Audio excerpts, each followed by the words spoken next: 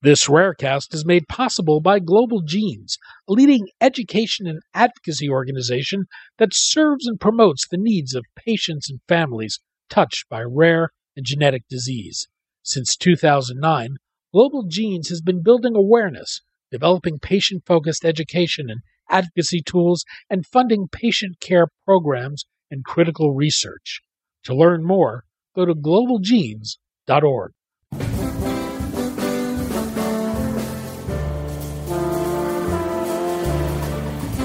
I'm Daniel Levine, and this is Rarecast.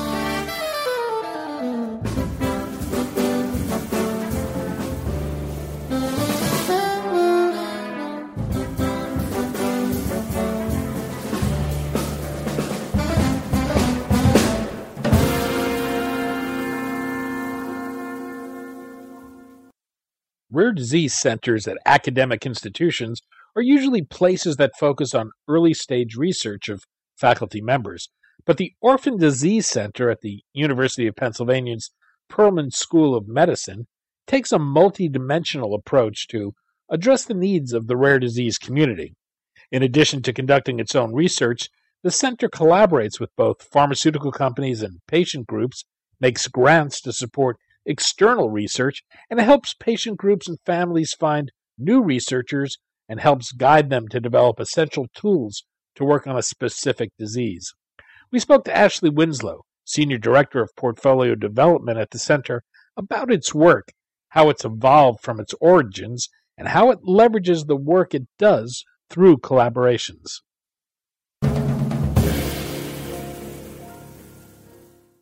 Ashley, thanks for joining us. Happy to be here. We're going to talk about the Orphan Disease Center at the University of Pennsylvania, how it operates, and a push to do more to reach out to patients in different ways. Let's start with the center itself. How long has it been around, and what's the mandate? So we've been around since about 2011. We were founded by a generous donation from a previous alumni or current alumni from the University of Pennsylvania who had a granddaughter with a rare disease. Originally, there was a focus on that rare disease itself, but then there was a recognition by that donor that there should be a broader remit, and there really was a need for anyone dealing with a rare disease to try to spur research forward, and that's really the focus of our center is to try to find ways to overcome the barriers and obstacles that rare disease face, whether it be with just understanding and basic research of the disease, trying to develop new therapeutics, or overcoming barriers in clinical development for those disorders. The center has been described as a first of its kind. Can you explain what makes it unique? So I would say about 90% of our work, maybe even more, is external facing. And that really means that we don't focus on the needs of the University of Pennsylvania community. They're an integral partner, and they really help us thrive in our environment. But we're trying to serve the international rare disease community. And that's everyone involved in it. That's patients, that's foundations, biotech, it's pharma, clinicians, and researchers. We recognize that we need to work with all of these groups and bring them together in order to facilitate therapeutic development. So what we do is we do that through issuing grants. We do that through initiatives that try to leverage kind of platform technologies or technology that we can use across different diseases to overcome these obstacles. And we do that we're a nonprofit entity. We do that through this external engagement of the community. Our grants can be issued to anyone in the world. The majority of them are external to Penn. So we're different in that we aren't doing research or bench research in-house necessarily. We're really facilitating the community by being that integrator and being a group that tries to bring all of those people to the table early on in a number of different ways. It seems very unusual in that you're an academic center acting in what I'd say looks more like a rare disease foundation or advocacy group. Was that always the intent? Did it just evolve that way? We've gone through a few iterations, and I think definitely an evolution. I think there was an intent, and that motivation and mission and what we wanted to achieve, which was to really get at the therapeutic development for rare diseases. We did think that advocacy groups were out there that were really serving the needs of the community, and what that might look like from a day-to-day kind of dealing with symptoms and treatments and office visits and maybe advocacy in a legislative sense. What we wanted to fill the gap, and we didn't see being filled, was a need to really address therapeutic development through research. And so I think there was that mission and vision early on. I think the execution is what has evolved. And that's really come about by a close study of what's worked, what hasn't, and evolution of the models of working maybe with pharma and biotech, but also pushing the boundaries a little bit and saying, look, we need to share resources in these communities. We can't just all start our own registries. We can't just all, it's such a small community of people. We need to recognize these clinicians and hopefully pull them into, more than one trial and share the learnings from each of those trials in each of those registries. So what we look at are models for trying to push the envelope a little bit differently. And that's shared resources, but also changing that economic model as well. And I think that's a little bit different than what's more commonly applied in the bigger bucket diseases. So we look at things a little bit differently. It's taken us a while to figure out what works, and I think this will continue to be an evolution and a learning process as groups around us also change to that environment, but we're trying to really kind of get ahead of the curve on each of these topics. I thought we could take a programmatic approach to taking a deeper look and understanding of the work you do. Let's start with grants. One of the things I think is unusual for an academic-based institution that does research is that you make grants. What kind of grants do you make, and who's eligible to apply? So we have somewhere between maybe around 25 different diseases that we issue grants for, somewhere between 25 and 30, depending on the year. So the main basis of our grant portfolio that we issue is our $1 Million Bike Ride Grants. And this is an event that we hold each year, inviting about 20 to 25 different disease teams to host a bike team. And they're kind of tasked with, if they can raise $20,000, we will match that dollar for dollar up to $50,000 and issue a grant which is properly peer-reviewed and issued to the entire international community of academic researchers. And there's a lot of excitement around this because not all disease foundations have the ability to identify scientists and researchers interested in participating in that peer review process. So it's really exciting to be able to help those teams. But we also have a number of programs under what we call our programs of excellence, and these are areas of focus for the center where we may have a bit more resources or there's a number of related disorders that are kind of falling under a common umbrella that we're using learnings and platforms across these diseases. We're issuing an entire series of grants every year in the name of that disease. So the few that fall under that bucket. And those are all open to the international community. We do have a few more that are kind of platform or program development focused grants. And sometimes those are pen focused when we're trying to really help a group that has an important resource that we think is important to the community get their efforts up and running. But we have others that are external as well. So we have the programs of excellence. So that's to fund translational research. Is that correct? It's both early and basic research, but also translational as well. It can run the gamut. And we do have a few early clinical-looking programs that we fund as well. What are the areas of focus for the programs of excellence? So we have under pediatric epilepsy, we have a few diseases that fall in that bucket. CDKL5 has a committed grant program. Rett and Angelman are two other programs where we're looking at gene therapies for those specifically. We have a lysosomal storage disorder suite of diseases that we work with and we've worked with for a number of years. Liver and metabolic disorder is another area that we're focused. I think ocular and or maybe respiratory was the other one. So those are our primary areas at the moment, and we're constantly looking and evaluating other areas that either relate and kind of fall under those programs or maybe a new program on their own. How do you decide what diseases to focus on? There's a lot of due diligence that we undertake in order to really figure out if we can make a difference, and that's kind of the value proposition. Is this an area that there's an unmet need, a substantial unmet need, and a lack of resources? Because if it is being addressed by other funding sources, we'd rather kind of put our time and help direct resources where it's really, really needed. But it's also trying to assess where we can add value, and we have learnings in closely related disorders that we can kind of leverage into that space and build off of. Do we have people that we can, network with? And we really do work through an international network of foundations and researchers that we can try to tap into to very quickly understand if there is a path forward. So it's not necessarily kind of formulaic. It's trying to get a feel for where we can have the most impact. You also have an international patient registries program. These are done collaboratively with patients. What's the goal of this program, and how unusual is the role patients play in these registries the way you do them?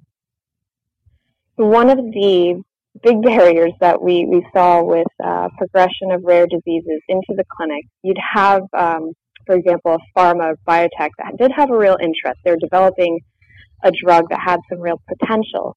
But as soon as they started to approach the clinic, there's been a lot of angst around how you tap into the right clinicians, how you identify the patients early, and also engage them on what is relevant. And I think that's one of the areas that has really shifted the past few years is a recognition in rare disease that patients and caregivers are sometimes the experts. It's not always the clinicians that know most, and we really have to tap into that, and that's becoming very valuable information.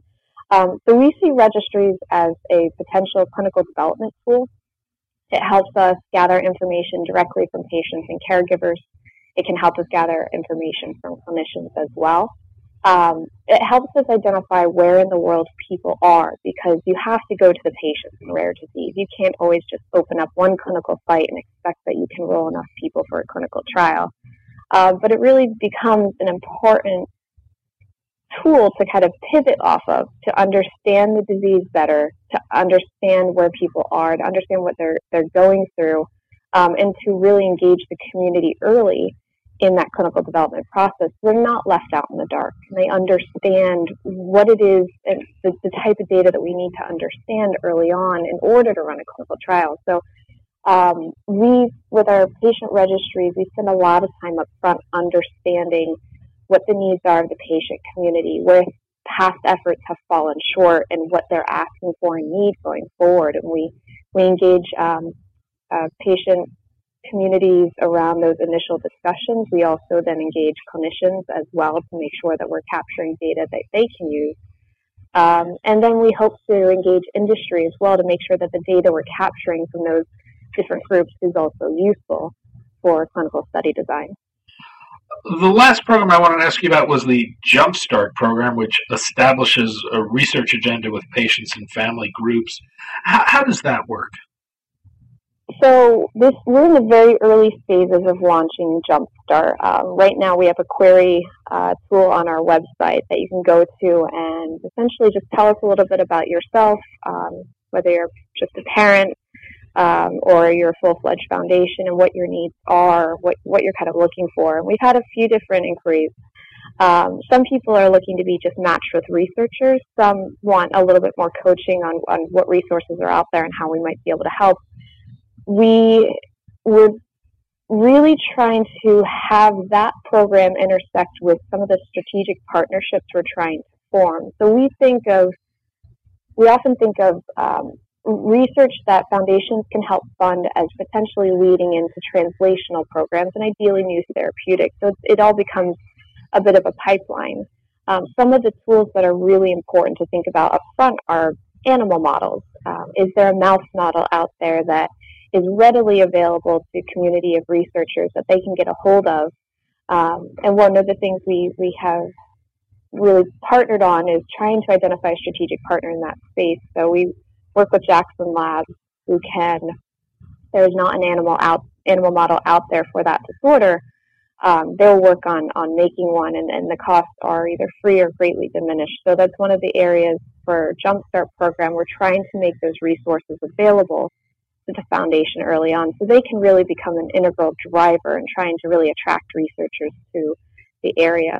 So that's one example. We're working on a few other strategic partnerships to try to overcome some of the other barriers and make them available directly to foundations, because there just isn't, there's not that same champion for these disorders as there is in more common diseases. It really is up to foundations to drive these efforts. We're trying to make that as easy as possible, make resources available, and help educate and facilitate wherever we can on that process.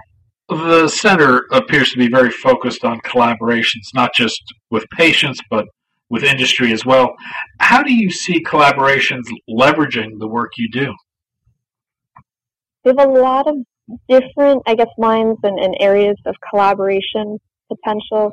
So some of it is just information sharing. It's letting a company know we're in a space and that we are here to potentially help them with their efforts. So there's programs that collaborations where we approach a company such as a registry, and we're trying to look to build registries that are a bit more open access. It's community-led. So when a company comes into the space, they don't have to build it on their own. We say, we're in this space and we're looking for partners. We'd love for you to use the data, get interested, get engaged. We're looking for sponsorship to keep that as a sustainable effort. But if pharma leaves the space, that resource remains. It's not lost, which has happened, has traditionally happened in the past. Other times we're approached by biotech or pharma to see what we can help with, and sometimes that's trying to identify promising new therapeutics that we may see out there. Sometimes it's helping with these clinical development barriers and obstacles. It takes on many, many different flavors, but industry really is a positive driver for new therapeutics, but sometimes bringing them together with the patient community, there's not always a roadmap for that. So that's what we're trying to provide, is that roadmap to try to bring these groups together early and often. The center appears to be doing more than just being a conduit for research with patients, but helping them become advocates as well. What new initiatives are you building out at this time? So I think our registry initiative is our newest kind of big area or push that we're trying to build out. We are looking at trying to make, I think one of the barriers is the path to diagnosis, or that kind of odyssey that patients go through, and we want to help facilitate that. So we don't yet have an announcement around this. We're just in the exploration phase for trying to identify partners to make sequencing more available to facilitate that process, so we can get patients a diagnosis earlier where possible. And I think the other areas we're looking at, but we don't fully have spelled out, are trying to develop plans or education pieces around regulatory engagement and what that can look like, and how you engage the FDA or EMA. When is the right time? How do you do that? Do you do that at the point that there is a trial already being run, or can you do that earlier and really facilitate that process? And there's a strategy around that we're exploring the best way to try to engage patient communities in that process in an effective way. World Rare Disease Day is coming up. What will the center be doing to acknowledge World Rare Disease Day this year? So Rare Disease Day is always the kickoff for a $1 Million Bike Ride registration. So we get very excited. We host a kind of a get-together for the rare disease community around that event. We open registration for the event, which happens in May. And we invite the bike ride community, we invite families, the public, the Philly and Penn communities. We encourage to participate as well. It's really to come together to recognize the day, what the community needs, what they're looking for, out of all of these different aspects we talk to, and really what the progress has been over the past year, and kind of looking forward. So it's a way to recognize where we are and the direction we're going. Ashley Winslow, Senior Director of Portfolio Development at the Orphan Disease Center at the University of Pennsylvania's Perelman School of Medicine. Ashley, thanks so much for your time. Thank you for having me.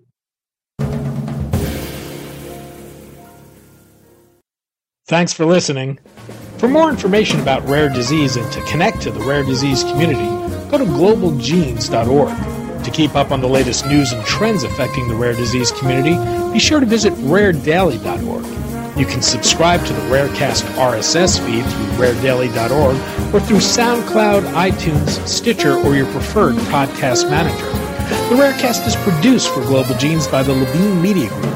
You can also find our podcast, The Bio Report, on these popular podcast sites. Our theme music is composed by Jonah Levine and performed by the Jonah Levine Collective. We'd love to hear from you. Drop us a note at danny@levinemediagroup.com.